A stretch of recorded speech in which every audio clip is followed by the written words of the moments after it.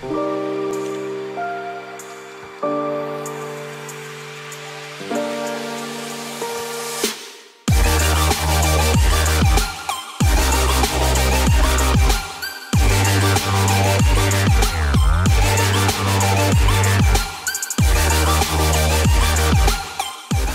in the ring tonight at 180 pounds, we have Mr. Abhishek Goindi, coach, poker player, Indian Player of the Year, countless titles under him. Look at those guns.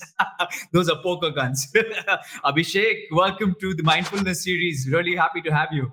Thank you so much. I'm glad I finally made it on here with a lot of to and fro's. Yes. It's happened. I would like to know your journey in a nutshell. Basically, the 4 points I'm going to touch on is how it started. What is the support system you have around you? How's your family taking it? Because it is a different line compared to other trajectories and careers. And what are the milestones that you have, and where do you go from now? So, in a nutshell, right? Like that's a lot of information. Man, we have time. We have time. Yeah, Raj questioned me, man. He told me it was going to be a quick podcast. Now he's throwing me 5 questions. It kind of reminds me of my CBSE paper where I have no answers. This is an essay type question, where I want to start. I want to start from this picture, which I'm going to share with our viewers, where you are this prepubescent guy, the daris just come out. You remember the pick I'm talking about in the casinos when IPC started? That was right after college, to be honest. I was really passionate about the game, and I always loved the game from the word go. And then a moment happened where I met Aditya Wadhwani in Delhi. We went back to Bangalore, where I lived. Something about poker came up, and and he was like, he looks to me and he goes like, "You play poker?" And I look at him, I'm like, "There's no way you know about poker." And this is like 2007, 2008. And he just lifts his t-shirt, he's wearing this Royal Flush belt, and he's like, "Yo, I play, man. I used to play in London, I have these guys, these friends." And he just goes into these whole bunch of stories, and I was just like intrigued, and I was like, I want to know more about this, because this is something I really love, and if I can make it a living, why not? That moment was my aha moment, because it was proof of concept of someone doing it. He gave me a couple of books to read. My parents are like, "Hey, you don't even read articles. There's no way you're reading those books." I was like, "I'm going to read," and that was my introduction with reading. To be honest, that kind of opened up things for me. I was never an avid reader. I was a very outdoor guy. Someone who loved experiencing different things, and then that opened up my mind to reading. And I just wiped through those books, came back and cleaned out my home game, Wow. And I was like, wait a minute, the stuff I learned in these books actually works. There's a method to madness. There's psychology, there's science, there's math. And that just created my hunger for the game, because I was like, wait a minute, the more I learn, the more I can earn. And that's how my journey began with poker. My parents always knew I played the game, but they told me just don't take it up as a living. They said keep it as a hobby, keep it as a passion. But we don't listen to parents, do we? We don't listen to parents. Telling me to make it a hobby, I'm going to make it a career. Maybe if they told me make it a career, I'd have made it a hobby. I don't know. But it was this, the recession was going on. I got a really good job, where I was getting 3.5 times more than what the average guy was getting in terms of the salary. And my folks were like, you know what, this is the best job you could have got, especially during recession where there are no jobs, people are losing jobs, and you've gone and bagged one of the best jobs from. I was never attracted to that. I was always someone who loved doing what he loves. Like it was never the money that was a driving force. It was never somebody else telling me to do something else that was a driving force. So I did that for a bit with HSBC. I was into commercial banking. I was doing sales. Didn't really like it, man. I was playing all evening, playing till 5, 6 in the morning, then reporting to office, like all messed up, dark circles. I was like 2 months in, I just knew it's not going to happen. And he's like, you know what? I'm going to tell the HR to give you a couple more months because we see potential. We want to groom you, all of that stuff. And I was like, don't do it. You're going to waste it. Trust me. He's like, no, I'm going to push for it. So I'm sitting there in the HR room.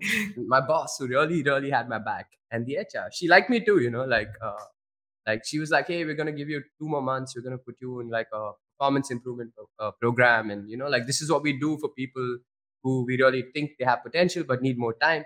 And I just turned around and I was just myself. Then I looked at them. I was like, you know what? I don't need this, because 2 months later, I'm going to walk out anyway. Like, trust me, I'm going to walk out. You'd rather save your money. Dude, are you always this honest? I mean, I am.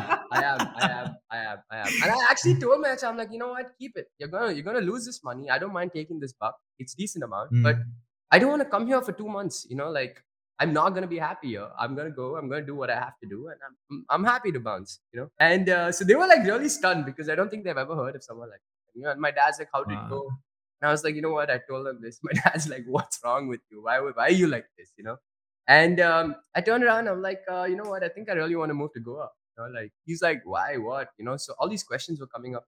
And I told him, I said, Mm. Dad, I'm 20, 21, or whatever it was. I was like, the Mhm. Indian Poker Championship is starting out. Like I'd already visited Goa a couple of times. So I kind of got the hang and vibe of what was going Mhm. on. And I thought, like, if I really want to do this legally and do it with Mhm. any sort of merit, I need to be doing it in a place where it's accepted, where it's Mhm. conducive to do it. And I didn't really want to do the underground games. Right. So I moved to Goa Mhm. and I told my dad, I was like, you know what? Give me 1 year. I'm just gonna go out there and play, just go focus and see how it goes so that I don't have any like baggage, burdens, nobody asking me questions. Because for the longest time, everybody's like, what are you doing for a living? Yeah. I was like, I'm playing poker. They're like, but beta, how are you going to earn? you know? And Mm. so all those questions kept coming. So I moved to Goa and things worked out. I'll just put it that way. The gist and the subject of our podcast today is the learning curve, right? Yeah. And about how learning is a constant kind of a journey. It's not that you're there, you never reach there. It's absolutely constant. So when I was asking you about these milestones, you have countless wins. So I'm not going to even ask about the win milestones. Yeah. I want to ask you about milestones where you made a life-changing decision. So this was one, Yeah. which I think came from the basis of being honest to yourself, which is rare. Like even it's win with everyone. There's something like that happening in everyone's life, even mine, where your one foot is in one boat and the other one is in another boat, and you're juggling. And you were Yeah. frank with yourself, which Yeah. actually made things easier. You Yeah. committed, right? Yeah. So, which were other lifestyles in terms of decisions that you made that Yeah. change the course of your life? I was lucky that I Mhm. started making decisions on my own since I was 14 or 15. Okay. My dad gave me a lot of freedom, to be honest. He just told Mhm. me one thing. He's like, don't misuse your freedom. And all I did was misuse it. You know? Option was my folks kept saying, "What's your plan?" And I kept telling them I wanted to play the World Series of Poker, and if I do go there and win it, I don't Mm. need to do anything else, Dad. Think about it. So that Yeah. was my biggest what you say speech to them, and it took me about 4 or 5 years to get to the World Series of Poker, and I finally got there in 2013, and Mhm. it was a whole different ball game when I went there. Like I was a 22, 23-year-old kid, and it was just for me to get there with my own money. It was like a big Ah. moment for me, right, to get there. 2013. There were very few Indian players back then. I mean, Adi was Okay. always there. Mhm. And a couple of other Indian players I remember were there. Rahul Melwani and I think Casey, if I'm not. So I like five. think this topic came up before I anticipated, but like, what was it like? Like 22, 3-year old, you must be like in Candyland. I But like you said, was it I was a was a different kid in the game. candy store. I was a kid in the candy store. I mean, in the casinos, not the strip clubs. Like I was.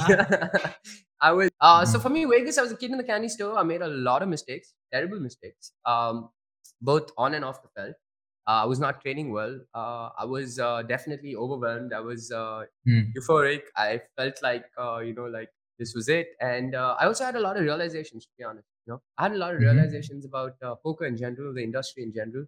And I Mhm. mean, a lot of my bubbles bursted, to be honest. Like I eventually understood that World Series of Poker was just another tournament. It didn't really matter.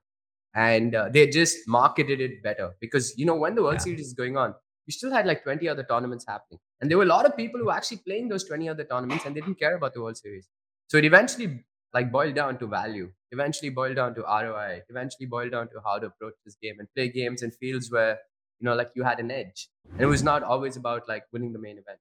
Although that's every poker player's dream, it was my dream too. It's still one of Mhm. my, I would say, aspirations or things that I want to do. But then it gave me perspective about how there was so much around poker. What really changed it for me was I had a friend, Alex. So he was a reporter, a poker news reporter. He would write about how you did and how you fared and all of those things. Mhm. And he was my age, and I was pretty much always one of the youngest on the circuits. Yo, when you come to Vegas, I'll sort you out. And he kept telling me this. He's like, he has a house in Vegas. He works at the World Series of Poker with Poker News, and he would just report Yep. there. And it was like his third stint with the WSOP. Or so. So he got paid Mhm.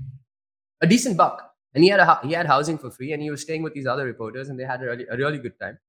So when I went there, he written a little article about India, how India the game is growing in India, and how Indians are coming, and all of that stuff. And we got Mhm. a little Yeah. close, and we were chilling, and it was my birthday as well. And I told him, and I'm like, yo, it's my birthday.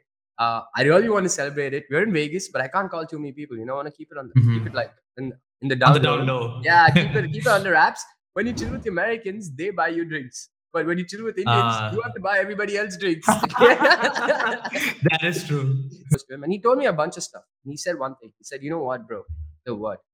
He's like, I've been writing about poker players everywhere, in Vegas, in Macau, in Philippines, in Cebu, Australia. Mhm. He's like, I realized one thing.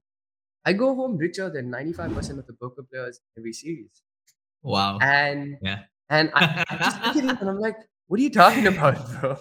What are you talking about? Wait a minute. And then he's like, yeah. He's like, I get paid X amount of dollars per month, per day.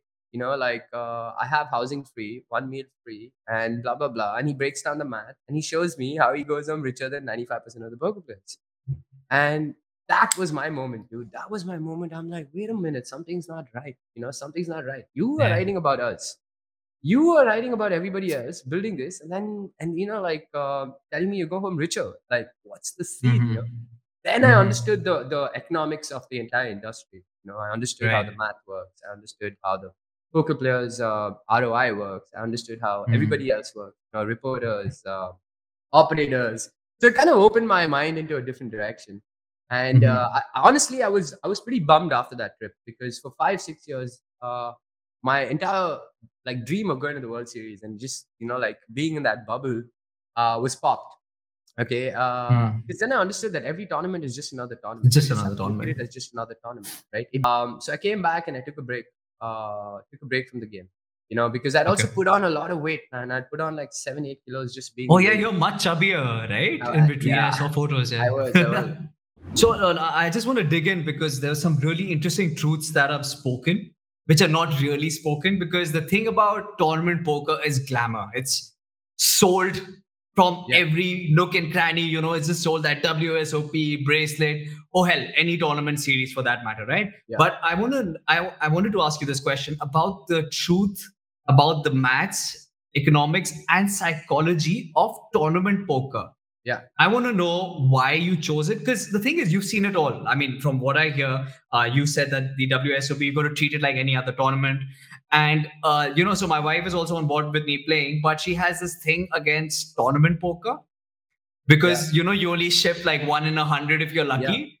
yeah, And then she sees the toll that it takes on me. And yeah, whereas, cash poker is consistent money if you're playing decent, right? for sure. So, how did you make your peace with say tournament poker, and Yeah, how did you break down the math and the buy-ins and the whole bankroll management thing? Because like you said, you got to function for every tournament as if it's your yeah. best. You got to focus. So how did you make peace with it? So lucky to have found a lot of mentors along the way. Always helped me understand things. Whether it was Addy, Inter, or Mm-hmm. whether it was other guys that met like Vic, Praz to Mm-hmm. some extent, and Mm-hmm. everyone who I thought was better than me, I would just try to pick their brain. Even guys who I Yeah. didn't think were better than me, I would try to pick their brain to understand Mm-hmm. how they are thinking about the situation. So for me, it didn't really matter who the person was, as long as I could pull out some good from them. What happened for me at tournament poker is I didn't understand the economics for the longest time, to be honest. I didn't understand Mm-hmm. variance.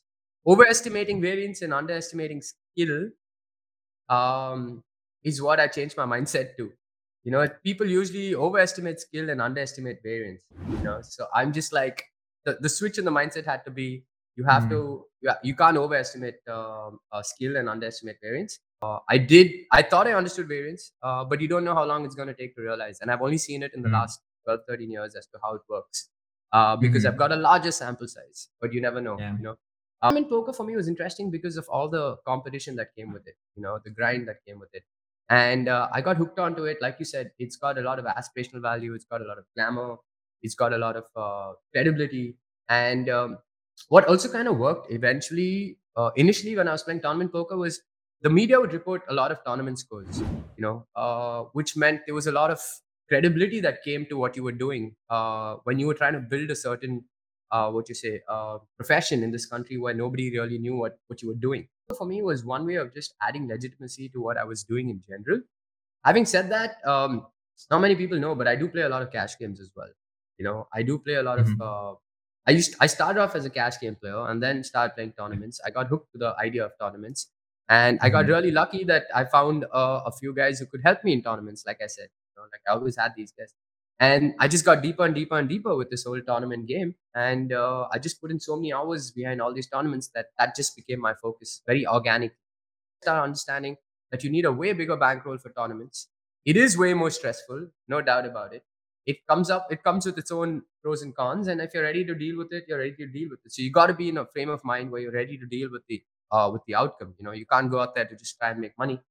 But you want to go out there and play your best, and you're gonna be set up for disappointment very often.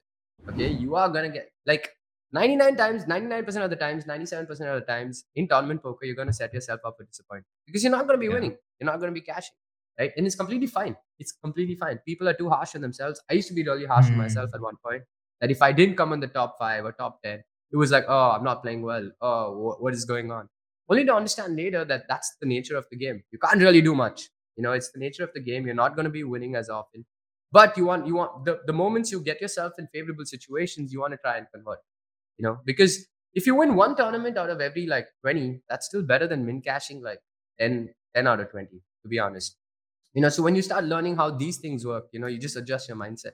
But I still play a lot of cash games, but I try not to mix the two. When I'm just playing Right. tournaments, I try to just stick to that tournament mindset because the zone is different, the techniques are different, the Yeah. application is different.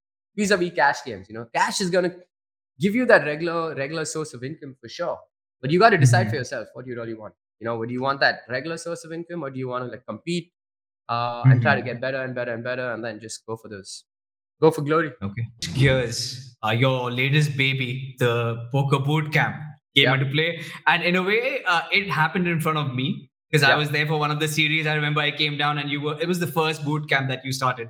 So I, yeah, I want to know what happened in your mind that you were like, okay, I'm playing poker. yeah. Now I want to give back. I want to go into the teaching side of things. So how did that come about? What was the thought process behind poker boot? Teaching is something that always came naturally to me, to be honest. Whether it was a school, not that I studied too much, but I was always a guy who knew if I knew something, I was very happy to share it with someone else and be like, hey, I want you to know this too. So for me, it was always about sharing. Sharing is caring, like be it whether it's your pizzas or be it whether it's knowledge, So I always grew up with that mindset of sharing is caring. And so it came very naturally to me, to be honest. I played a lot of sport. That definitely helped me with my mindset, with my approach, to understand how it's actually about lifting everybody else up rather than putting someone down. But having said this, throughout my career in poker, like people always approach me asking me, what should I have done here, what should I have done there, what should I have done here, and I was pretty much always on the ball, like trying to like tell people what my thought process was. I and then along the way, I also noticed that there were a lot of people misleading a lot of other people, to be honest. Like during this entire what you say decade, little over a decade that I'd seen the game, I saw a lot of other people like misleading a lot of other people. Like, let's say there's someone who's not as good as you, and he's on your table and he's asking you for advice, but you're not really giving him the right advice. And because Oh. like you've seen the game, so you know what he's telling him is not the right thing. And you also Yeah. know that he knows better because he's playing at a higher level, so he knows, he knows better, but he's just trying to basically like tell the weaker player that no, you did the right thing, don't worry about it, continue to do it, like stuff like that. And that So would kind of like, reinforcing wrong things, right? yeah, Basically. the game is fine, you can sledge, you can do what you want to, but the thing is, Yeah. like, when you're misleading someone on the table, you're kind of like teaching him the wrong thing, right? And then eventually it's not going to help him because he's going to believe that he's learning the right thing, and then he's going Yeah. to go out there, try to replicate that, and eventually he's just going to lose a lot of money and then never come back to the game. Then a couple of other things hit me, like I saw that, there were like 20 million poker players in this country, but every time I log into a lobby, I don't see more than 1,500 people. Like I Yeah. don't see more than 2,000 people. So where's everybody else gone? Like you see the balance sheets of like all these big companies, and they're like, yeah, we spent X Yeah. amount in acquisition. We have so many registered users. We have so Yeah. many this things. So where are they gone? Where have they gone? And so when you dig deeper and you understand, it was not really the acquisition, but it was the retention that was the problem. Like getting someone to come and play poker is fine, but it's a highly skilled game. It's not, you cannot give Yeah. someone 100 rupee. It doesn't work like Uber. I've been telling these guys, like a lot of these brands that I like consult with or I have relationships with. I'm like, dude, it's not like Uber. You can't be like, yo, take $100, get a free Yeah. ride, experience the product, and then you'll be a customer. Poker Yeah. slightly different. On one hand, you're telling someone to have like 100 buy-ins. On another hand, you're saying, hey, I'll give you 50 rupees to play. Like, What, Mm. like, there's just a huge mismatch in that strategy, in my opinion. Was a problem, and I realized that it was the skill that was not being taught to other people. If it's a skill game, there was nobody doing it, right? And I kept doing it in my own ways. Like, I was mentoring people, I was helping other people out, and it really didn't matter to me because I realized that if I'm helping someone else out, I'm just understanding it better, and at some level, they're going to help me back in whatever ways. You give and you get. So I've always been a giver, okay, with all kinds of puns intended. Kind of like triggered me to start coaching and be like, hey, you know what? I just want people to know the right thing, about the game. I just wanted to put out the right content out there. That was my main goal, to be honest. Okay, basically, like, this boot camp thing happened as a test experiment. To be honest, I was working with a brand, and Okay. and like Tane approached me, and Tane was trying to get into like as well, and he told me, he's like, you know what, I like what you're doing. Should we try something together? We'll do one experiment and get some learnings. I said, cool. I'm with another brand. We'll learn from this, and if this works out, like, come on board. Like, why not? We'll figure it out. And so he ran a small test experiment where he was like, he led it, and he was like, okay, Wendy's gonna come and coach. He's gonna coach, blah blah. We got two guys, man. We got two guys. Okay, and we're like, cool, fine, whatever. It works. We got some learnings. We kind of understood. We're like, dude, there are 300 people that are coming to Goa every month.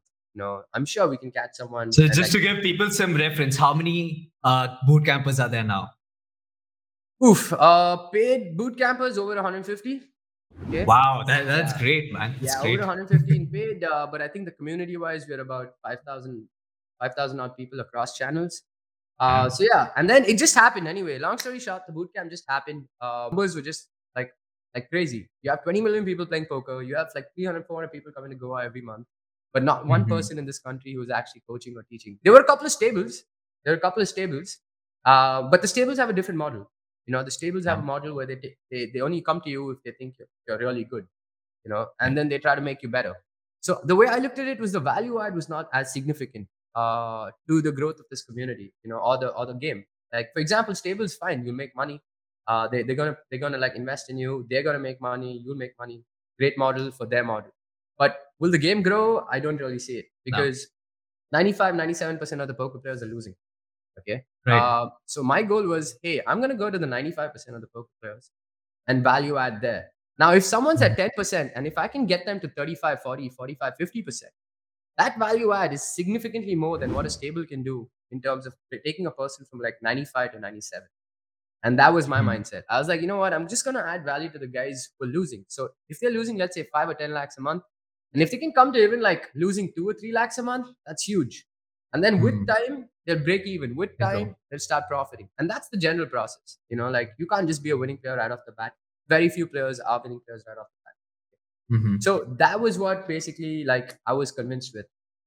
So what essentially you do, because stables, what they do is they take someone who's at 80% of the game, Yeah. make them better at like 90, 95, and get a cut of it. But there was actually no one in terms of coaching who was taking the recreational player to Yeah. be a better player, to be a professional or a semi-professional. So Yep. that is what you've democratized, so as to Yeah. say. That was the And idea. yeah, okay, That was the excellent. idea that, hey, if you want to learn and you're ready to like pay for it, why not? There should be an option for you to get better, right? Right, There should be an option. I'm not saying stables are bad or good. I'm not saying that. It's just a different model, right? right, right. So what the challenge has been for us is to figure out what we got for everybody else, because we have different kinds of players who come from different experiences, different backgrounds, different expectations. Everything's different, and that's the beauty about poker. You might have someone like yourself playing a certain set of tournaments on a particular website, and you might Yeah. have someone else who's just playing on like unofficial websites, and then you have someone else who's just playing cash game on official websites. So everybody has a different journey, and Yeah. we then had to kind of figure out how to basically be there for everybody on their journeys. Learning process itself, right? Because whether it's poker or anything else in life, there's so much information from different mediums, and we all consume and learn differently, right? They say that the human brain only retains like 20 to 30% of what they hear, Yeah. and there's so much concurrent new information. So how do you, even as an individual or as a coach, make sure that things stick, and that whatever you learn as per the concepts, because there are a lot of them, that you make the most of it?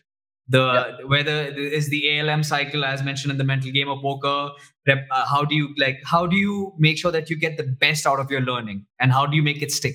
Having mentors and having study groups is extremely, extremely important. To be honest. I do not think this game can be done all by yourself. Okay. However, the studies has to be done by yourself, but I do not think you can grow in this game all by yourself. In most games, I don't think anything you can grow all by yourself. I believe in this concept of strength in Mhm. numbers.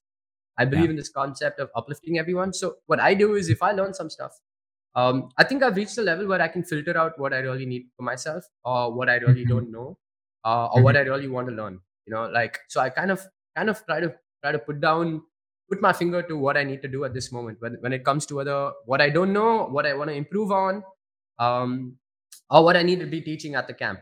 So I kind of Mhm. identify the gap, and then I try to look for the best content out there. Right now, it's reached a point where I have to like skim through a lot of content to figure out, hey, is this what is good for me or not? Because there's so much content out there, Mhm. like you said, Yeah. there's so much content out there that you can get lost. It's a sea of content. So what we've also done at the bootcamp is basically structure it. We've kind of curated and created content and been like, you know what, you don't need to look everywhere else. Come here, because we've kind of like cut out most of the noise. Okay. Mhm. So even with my personal studying, what I try to do is like cut out most of the noise, try to understand what the best way to do it. Solvers have come in and have just given you an easier way to do it. People think solvers are tougher. Actually, solver is just so much easier. It's your friend. It's your boy, dude. Mhm. Like, you give him any question, Mhm. he's going to give you the answer. It can't get any easier than that. You don't have to look anywhere else, to be honest. Right. Now, what happens with that is you then basically try to understand what he's telling you, and then you try to break it down and apply strategies or figure out the thought process at the end of the day with your other peers, right? Because at the end of the day, you need to understand that the solver is just a bunch of algorithms. Okay. Mhm. It's not dynamic. It's already like pre-coded for most part, and then you're inputting variables and stuff, right? So you need to understand how the solver is thinking about every situation and why it's doing what. Okay, why is it putting certain combos in certain hands, or why is it putting certain combos in certain. So the why is something you need to understand how to interpret.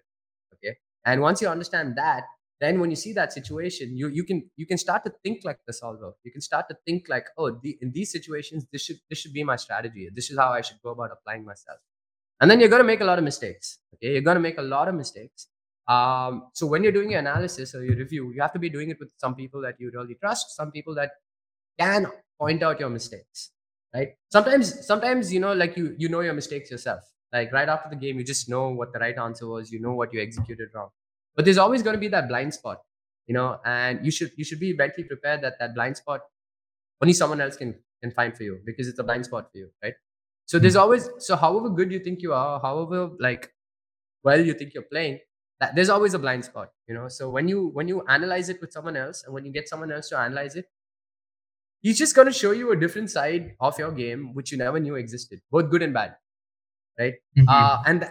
And then that's just going to be the constant, what you say, process. So when you understand that, hey, these are the mistakes I'm making, you then try to find out how to rectify it. You'll be like, okay, Yeah. how do I rectify it? So you rectify it again through either solvers. If it's pre-flop, then you're looking at the other softwares like ICMizer, Mhm. if or HRC for that matter.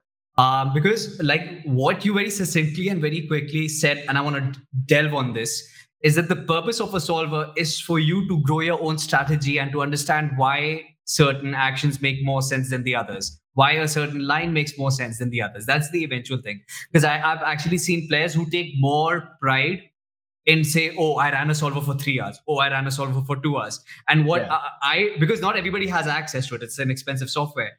I went online and I found out certain spots in a certain solver. And there was a 10-minute video where the guy broke down the tree and said, okay, this is the strategy you should take on monotone boards. Yeah. So do you think that is also more helpful? Because there is the accessibility and technical side of solvers, which is not really accessible to all.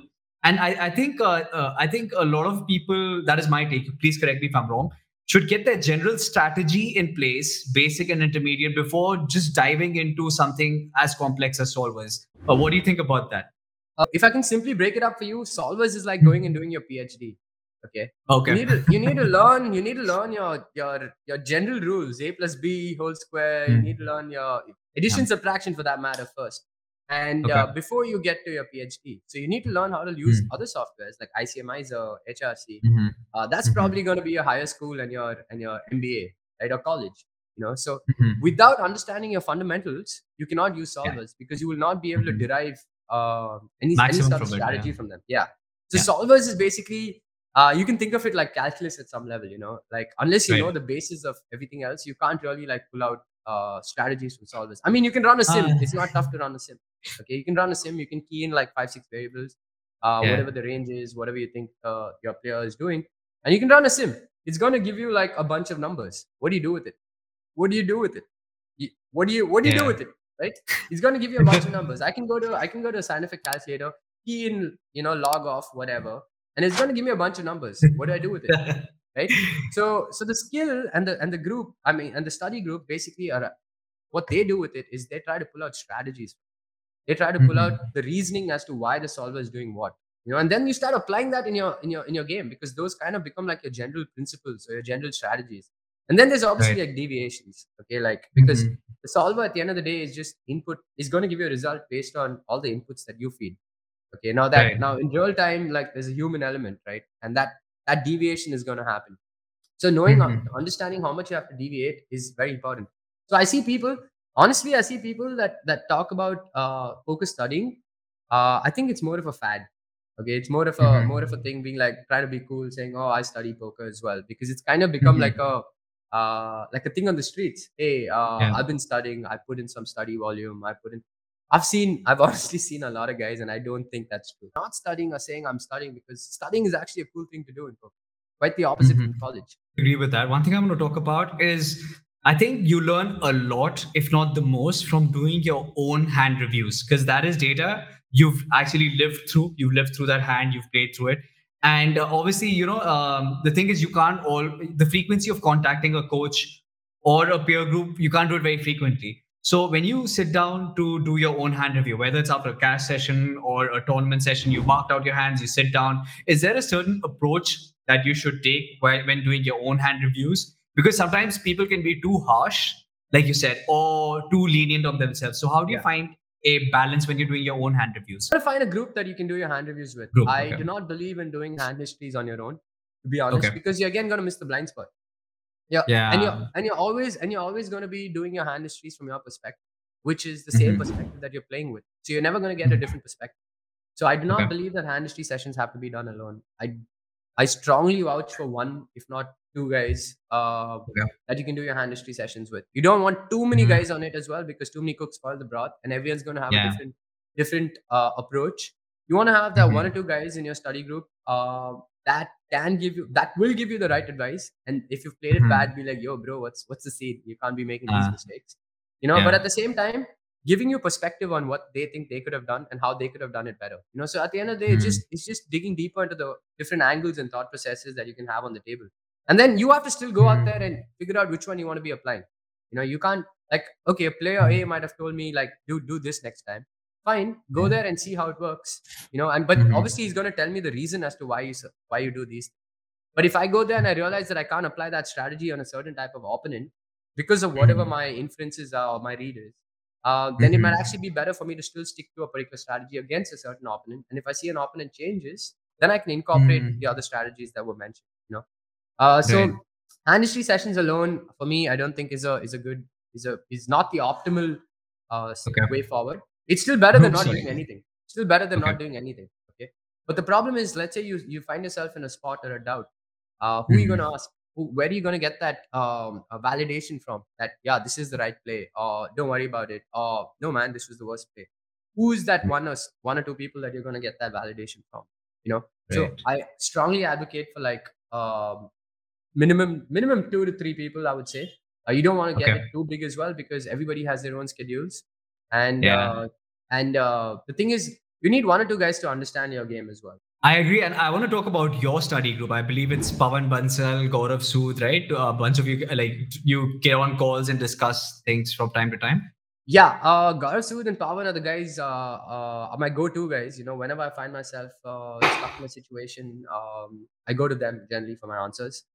We Hmm. have a very interesting dynamic. Okay, all three of us. Like Sood, Hmm. obviously someone who plays every day almost.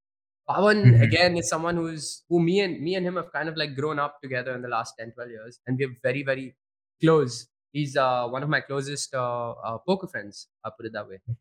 Okay. In this industry, he's someone who I can trust. Someone I'm very certain I can say this, that he trusts.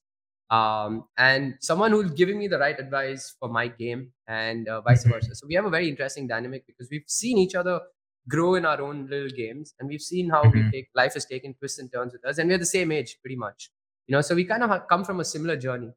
Sood is the young kid on the block who's helping the two other guys. Okay, Sood is the young kid. He's the bridge. He's the bridge, in my opinion. Okay, he's the bridge from the new school and the old school of thought. And like I'm reaching a point where I'm trying to get like a hybrid approach in the way I play, and I don't want to go too new school, and I don't want to remain too old school. Okay, Yeah. old school of thought is actually very. I can see why it lags, but having said that, there are a lot of things from the old school of poker that still kind of works. Okay, Yeah. that still works. So I've tried to keep that, and obviously integrated with the new school approach, which is all your softwares and the younger kids on the block. And Suit studies probably 10x more than I do. You know, I was just going to come to that. He studies he a studies. lot. He probably studies 10x more than I do. So it kind of works because a lot of spots I just have to like ask him. I'm like, yo, what's your thought here? What's your thought there? And he spends so much time with all these solvers that it's kind of reached a point wherein the research work is kind of taken care of. And I know Right, that right, okay, right. I don't have to spend as much time in researching the situation to come to the right answer. I can trust him to give me the right answer more often than not, and Pawan for that matter, right? Also, they understand where I'm coming from because they know I have 10 other things that I'm busy with. Yeah. They know I'm Yeah. coaching, they know I'm doing a bunch of stuff. So I think they've kind of like accepted and understood that equation that hey, I'm not going to be a part of the research work as much as they are going to be a part of it. But I can't be more grateful and thankful to them for always being there when I need certain Yeah. like help. There's a very famous quote which goes about mankind and where our progress has been till the 21st century. It basically says we stand on the shoulders of. So what that means is we were like, suppose someone's born today and he starts learning. He learns from an entire generation. They say like it takes a village to bring up a child. Similarly, one thing about coaching, what it does is maybe I get to learn as much as you, but it's going to take me a lot of time. Yeah. Whereas if you coach me, you fasten that process by 10x. The Easy. person reaches that conclusion much quicker. Like imagine you, like if somebody's picking your brain, you've gone through a lifetime being Abhishek Goindi and playing Yeah. professional poker and teaching. And when you sit and impart that information, that is brilliant. And you learn from each other, right? Instead sure. of you starting a spot. So suppose if there's a 40 BB spot here and Sood has already done it, right? So you Yeah. sit with him, okay, bro, what do you think about this line? It Yeah. saves you time. He also learns from you. And I think that is something what people don't realize.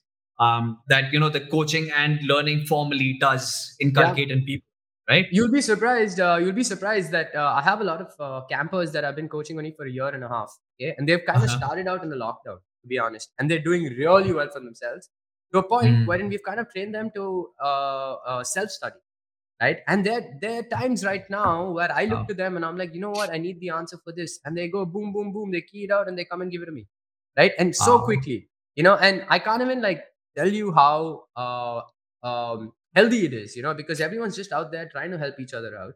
They play hard with each other on the felts, but there's no bad Yeah. blood, right? There's no bad blood, Yeah. like. And I think that's the best part about boot camp for me, and for my and the private group that I really like trust, right? But Sood and Pawan, other guys I kind of trust, where I can discuss like in-depth strategy, and I can also give them my opinion as to what I think is the right play. So it's funny because Pawan and I kind of agree at a lot of times, and then Sood will have his own opinion on it. Tangent. Yeah, because Pawan and I have come from a different school of thought as New well, right? school versus old school. Yeah, Yeah. and so it's great because Pawan is someone who's evolved as well. Like he's someone who's not really like been stagnant with his strategy and with his which is your approach to the game. He's actually the Yeah. most geeky one out of the three of us. Okay, he's the most geeky one. He's the nerd. Sood is the one Oh, with the most hunger because he's the okay. youngest on the block. So he's Yeah. he's just like always hungry, trying to like go for more, for more, for more. I'm the one that's connecting the outside life with the inside life, like with the poker life, because I'm doing so many things outside of poker. Yeah, man. I So can see that. Sood's girlfriend Gunisha is a part of it too. So then we get the opposite gender's perspective too. So it's a great little great little Gurisha must have been like, if you can't beat them, join them. join them. I'm not going to make him stop playing poker. I don't think I can do that. May as well Yeah. join him. See, Ganesha is a very what you say Sood lucked out. I'll put it this way. I'm saying this Okay. Sood lucked out. Okay, she's unbelievably good, man. She's unbelievably good with as a support system, as a person. That's great. She's just got like a heart of gold. Okay. Not only does she take care of like him, like even if we have Mhm. certain things and stuff, she's there. She's there for all of us. So Right. Ganesha, Sood definitely lucked out, man. Out of strategy and Yeah. solvers, and I'm going to put you in another bucket about learnings when it comes to off the felt learnings that you've seen, right? Because there is a lot of well, inherent toxicity but which comes with the sport. That is one. Then there are also pressures because it's not like a guaranteed return kind of a thing, right? In a job, no matter if you do a shit job Yeah. or you do a good job, you get the same amount of money. There's that a sense of security that comes in. And the thing is, why I'm asking you is you're possibly one of the few, and I'm not saying this to praise you, but you're one of the possibly only people or few people I've met who doesn't have this false sense of bravado and masculine I'm better than you bro kind of an approach, right? Because then generally it's about even as an influencer on poker and this thing, I get to think bro heads up khelega. I was like kyun khelunga, right? So Yeah. what I want to ask from you is what have you learned to like stay positive and your off the fed learnings if someone's to like survive in this thing, because Yeah. at the end of the day it's a very competitive cutthroat and there are expectations. Yeah. Even if you say that okay I don't believe in results, people around you do believe it and Yeah. eventually you want to say like I want to see my numbers. So how do you handle all of that? It's the Mamba mentality. It's the Mamba Ah, mentality. I was waiting for that to come in. honestly, there's no secret to it. It's the same. Hmm. Everybody, if you listen to everybody or anybody who's really like climbed up the ladder in whatever they've done, they pretty much have this. They're pretty much saying the same thing. To be honest, in their own little ways. Keep your Hmm. ego aside. Just focus on yourself. Try to get better and better. Be the best version of yourself. Put in the practice. Like all of that. There's no secret recipe. Be it Zuckerberg, be it Kobe, be it LeBron, be it Sachin, be it Hmm. Kohli, be it anyone like in the poker industry as well. It's the same formulas. It's the same formulas. And that's what I've tried to inculcate in my routine as well and my mindset. But the only difference is there's certain things that work for certain people and certain things that don't work for certain people in terms of an approach or tactic or a methodology. So you got to find out what works for you. For me, a lot of time, what works is the carrot approach, not the stick approach. Right. But at the same time, as a coach, what I need to figure out is who the stick approach works on, who the carrot approach works. So you just need to figure out what's the best way of getting the best out of yourself, right? So Kobe always said it: just put in those hours of work, and then eventually after like 3 to 4 years, you'll see the degrees of separation. And then how much ever work your competitor or your opponent is putting in, it's not going to ever catch up because you've already put in that many hours of work. So he's like, just work hard in when nobody's watching. Work Yeah. hard when nobody's watching because that's what's going to create that degree of separation, right? And Mhm. having said that, I think I've been through ups and downs in life. Like they say, everyone's going to hit rock bottom, and when you hit rock bottom, there's only one way up. It teaches you a lot of stuff. Keeping your ego aside is one big aspect, big aspect. Everybody's got their ego, but you can't consciously have to tell yourself to keep your ego aside. And like in reality, every poker player at some level knows that variance has been on their side at some point, right? Hmm. And Yeah. they've put in the volume to get variance on their side. So it kind of like humbles you. Like when you realize that, okay, man, you have gotten lucky in some spots to win like a big tournament at some point. Yeah. Like maybe you're way ahead and you hit that king on the river 2 out or whatever it is, right? But the only thing you can really do is just go out there and work. Just go out there and work and just focus on what you want. And this is something that I think Sood, Pawan, and myself all believe in. Just being the best Hmm. version of ourselves. Like Yeah. how do we just keep pushing ourselves? How do we motivate each other to go forward? And all I focused on is, man, like touchwood. For me, it was never like I never really had a fear of failure. I think that's what kind of Hmm. helped. Like I was always the kind of guy who would experiment with every single thing. Like I was always experimenting, whether it was sport, whether it was like Hmm. dance, music, whatever it was. And I kind of found out what I was good at, what I was not good at, and I just kind of like played to my strengths. Yeah. So that was something that I really focused on, and the goal is to just go out there and play your best every single time, man. Like let the remaining aspects do the talking. It doesn't matter if you get the results always, because I do believe Mm. now after all these years that as long as you're like putting in the work, it's gonna come. One thing I found in terms of it, like I understand everything that you're saying. I have that perspective. But what I find is I don't give volume, or Yeah, I tend not to give volume when I'm not getting good results. right, Like, suppose if I'm having a bad run, the mind, I know what my mind is doing. It's protecting itself from getting hurt further right, when you're in a downward swing. And you right, know the answer is more volume. I mean, after you rectify your game, you do the studying, you got to right, get back on the felts, right? But I would find reasons not to play, whether right. it's, shooting or doing something else. So like, how do you like, get back into the game when you're in the middle of a Right. downswing and try and stay positive? So drop down in stakes. Drop down in stakes. Mm-hmm. That is a big thing that I do just to gain some confidence again. Just to gain Mm-hmm. some momentum again. Get a couple of deep runs under your belt, and that Yeah. confidence will come back up, right? And then you'll Okay. automatically upswing a bit. It's Okay. easy for anybody to play when they're upswinging. That's my Yeah. baseline, and I Yeah. tell this to everybody. I'm like, dude, when you're upswinging, I don't want to watch you play because you're in Hmm. good form. You have a bankroll. Your confidence is high. What really defines a poker player is when they're downswinging. What do they do? What do they Hmm. do as a person when they're downswinging is what defines a poker player, in my opinion, because the strength of the person comes out, the character comes out. Are you someone who's going to battle it out there? Are you someone who's going to put another hour on off the felts to learn those spots? Are you Hmm. someone who's still going to go out there and try to play your best poker, or is it the external factors that is controlling your decision? So Hmm. my strong suggestion is taking a couple of days off is completely fine, man. I take a lot of days off. Hmm. Now I take a lot of Okay. days off, right?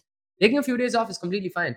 But it's like cricket, dude. If Virat Kohli is not middling the ball, he's gonna be in the nets, just Yeah. playing that same stroke like 100 times. Just making sure he gets Hmm. that stroke. Similarly with the bowler, if they're off form, they're just gonna be in the nets bowling 10 extra overs. So even as a poker player, when you're off form, it's fine to take a couple of days off, but you want to be figuring out what is it that is making you go on a downswing. Is it variance or is it Hmm. what you're doing on the Good. table? Yeah. If it's Hmm. variance, you shouldn't care about it. You should just go back and play. If it's what you're Hmm. doing on the table that is actually taking is actually incorrect, then you want to be breaking that down and figuring out why. So dropping down in stakes is always a like a good thing. People don't Hmm. understand it. Yeah. Again, it's the ego that comes in the way. They're like, hey, I've been Yeah. playing high rollers, man. I've been playing like 50Ks. I can't be playing Yeah. like 1100 rupee buy-in. That's not. Yeah. What do people think? They'll think, am I a downswing? Doesn't matter. It doesn't matter, dude. It's your own journey. You got to figure out what's working for you, right? So drop down in Yeah. stakes. I drop down in stakes so often when I think I need to fix something or when I think I need to experiment on something because your cost of Okay. learning is lower. So then I drop down in Hmm. stakes, just trying to see what's up before I can try it on the higher stakes as well, right? So yeah, and nothing like studying and dropping down because you're gonna get one deep run or two deep runs, and that's just gonna put you back in some get you some confidence back. And confidence is a huge aspect of this game. Yeah. Overconfidence is the recipe for disaster.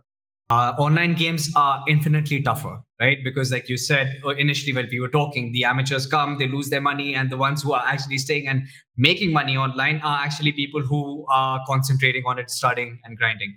So he came to me and he asked me, like, when I'm playing online, I've got to take my decisions much quicker For compared sure. to, say, live poker, right? So how do you put yourself in the most optimum frame of mind where, say, the equities? Suppose you're in a flush draw spot and somebody jams, and you're at the certain stage of the tournament. So how do you become more optimum in taking those decisions? Like, what is the best you can do? Like, one is you can cut off distractions, right? So there's less brain fog.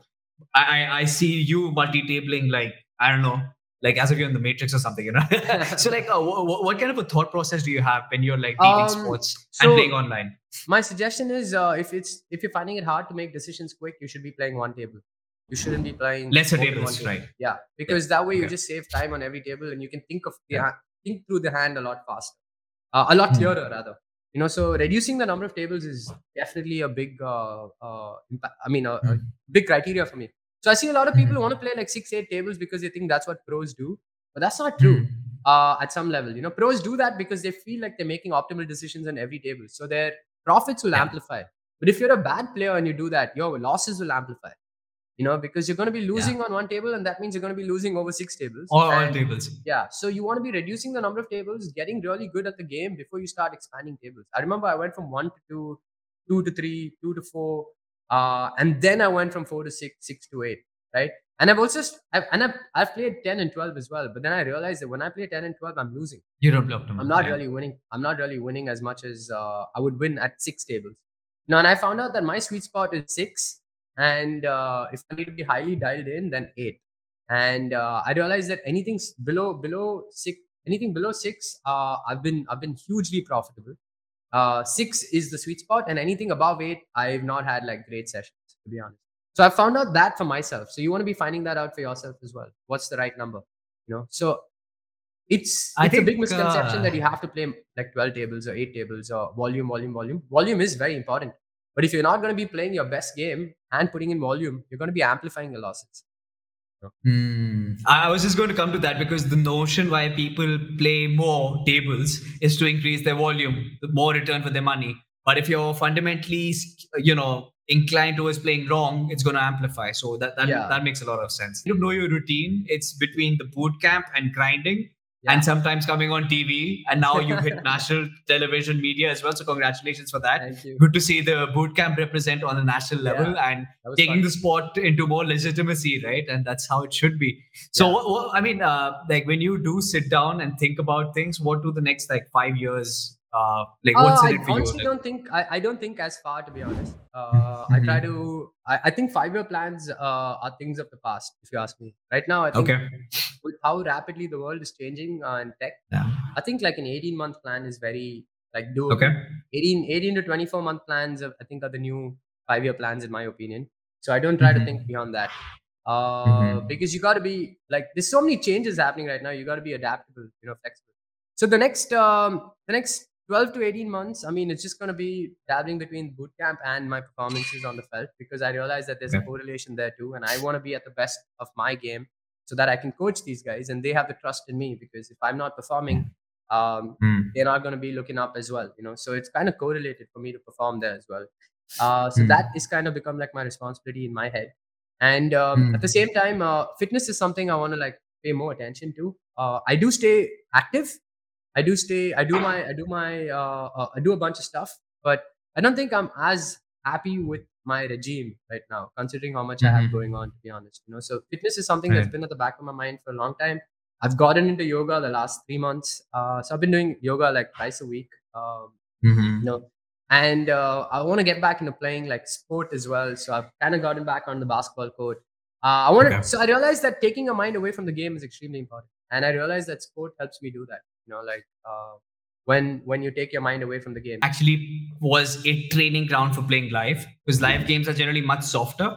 Yeah. But the number of hands and volume you can get online is like phenomenal, right? That's what Negreanu also said, that the old school, Doyle and all were all old school, right? They just played X. Now I can have a 21-year-old kid who plays as many hands as me. Yeah, and that's So pretty much I'm- what's happening in the Indian fraternity, to be honest. So when they call us the old school pros, or they call us someone who's been here for the last 10 years, it's very important for us to evolve, man, with the new school guys. And I can see it now. Now suddenly I'm not the youngest on the felts anymore. I see all these 20. Every person I'm playing with is pretty much younger than me. Okay, everyone I'm playing with. So I can see that whole change that is coming. But I need to be a lot more tactical with these guys. So like in other sports, there's something called load management. Okay, where Yeah. I learned this from basketball actually. So some of my players will not play the entire season. So let's say the season is 72 games long plus the playoffs. 82 games long actually. The bubble was 72 plus the playoffs. What the coaches have started doing is to get the best out of their players. They're like, hey, you know what? You're not going to play 20 out of these games. So the 62 games or the 55, 50, 60 games they decide to play, they're playing at their best level. Because if they play the 72 games, they're not going to be playing their best level. So the coaches themselves are also trying to figure out a system where everybody is playing their optimal games. And obviously that comes with age and experience. So that's something I've been trying to do at poker as well. Load management, not playing everything that I see, but every event that I play, I want to be playing my best poker. Of a mindset, right? What do you think can make the most change, which you could suggest, say if there was a one-liner that you could tell someone that could actually change the way they perceive and study and learn about poker? Not have kids, man. No. Bro, you're killing it, man. No. No. No. You did not just say that. Yeah. Because then your mind is free and you don't have responsibilities, like you can do a lot of other things. I said it more because, when you have kids, what I've noticed is like all your time goes towards the kids, right? Yeah. And I've seen that it's tough for people who have kids to change their mindset because you got to be a little, Mm. you got to be able to take some risks and rejections and disappointments and when you're playing the game. So it's a very self-involved, it's a game where you have to be completely self-involved, because it's such an individual sport. And when you have a Mm. kid, things change, right? Because now you're Yeah. not so self-involved. You're very involved in your kid's life, so it's very Yeah. different. I'm not saying kids are bad. It's a great, great way forward. But I'm just saying my observation. But that was not the answer to it. Because the younger guys are Yeah. never gonna have kids. The younger guys, I think the honest the honest feedback for these guys Mm. is to just be patient, man. People are expecting quick Mm. results, so the poker players, they want instant gratification. They're like, hey, Yeah. आज मैं 40,000 बनाया, आज मैं 1 लाख बनाया. I'm Mm. great, I'm good, But the thing is, Mm. the problem is like, don't measure your success based on how much money you're winning or losing. Okay. That's the most misleading information in poker. You cannot be measuring your Mm. success based on that because that could just be an function of variance. Yeah. Maybe you won 10,000 today because you ran good. Doesn't mean you Mm. won because you played good, right? So Yeah. focusing on the controllable aspects, focusing on the decision making is what I would tell the recreational players as well. That Mm. don't expect to go out there and win every time you play, but Mm. be prepared for the loss. And the Mm. biggest thing is, which I tell everybody is, money is the byproduct. Okay, you want to be Mm. loving the game. You want to be going out there to play to win the game. Which means Mhm. strategy, which means like making the right decisions. Like just staying in the moment. Excellent advice. Excellent advice. I think I should anoint you as the poker monk. It's a thing. That's a great mentality to have. Yeah. But that is some great, good uh, piece of advice there. Boot camp, honestly, man, I feel like a dad sometimes, dude. Like I have guys calling me and saying, You "Is are. it That's why I call it. cool? Is You. it cool to smoke and play?" I've had people call me and tell me, "Is it cool to smoke and play?" Like I've had Yeah. all kinds of people ask me all kinds of questions, and it's great at some level. I feel like a confession room. Yeah, So that's why I started the podcast saying, let's talk about your baby, the Poker Boot Camp, yeah, because it is literally a baby. It's a new it is. It entity. is. Plus, you guys are like a family. Because I'm on your Discord as well, so I Yeah. know how tight it is, right? Yeah. And It's a positive. happy So, family because at the DPT, 20% of the field were boot campers. Okay? And I had no idea who these guys were. wow, 20% were boot that campers, and I only know that's them by an icon. significant. Yeah. A lot of them I only know by an icon. Okay. So when I saw a few of Yeah. them, I was like, oh, this is how you look. I've heard your voice a million times, but I had no idea how you look. And what was really heartening was I had at least 5, 6 people come to me, and I'm talking about people who I've known for a while. Okay. Come to Yeah. me and tell me that they're super excited to see how the boot campers were conducting themselves. They said one thing we Mm. noticed was not one of them spoke about a bad beat. Not one of them spoke about a bad beat. And in my head, that was such a win because what I've been Mm. telling them is, it's not like beats are gonna happen. It's part of the game. Yeah. You can't do anything about beats. But we got to be figuring out strategy. We got to be figuring out how to go forward. We got to be Yeah. figuring out if it is the right play. You know, and you could hear those conversations with them. You could see the difference in mindset and culture. And it was heartening to Mm. see someone else recognize and bring it up. Because it's been to build a culture takes time.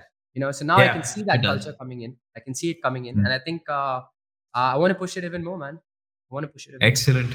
Excellent. Abhishek, thank you for speaking with Poker Life India and doing this podcast about learning. I think people can learn a lot from you and from the Poker Bootcamp as well. And for me, you have this sage-like image. I know you're just 31, you're even younger than I am, but you have this natural persona and this calm.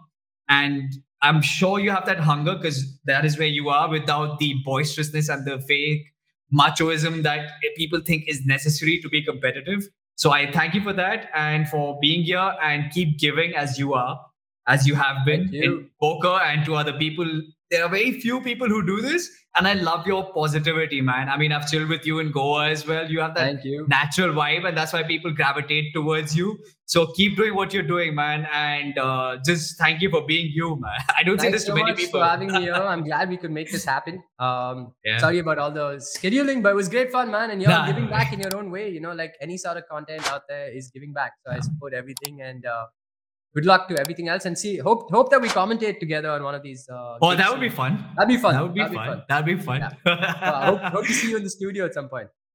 Yeah, man, that would be nice. Thank you again. Perfect, bro. Awesome. Bye.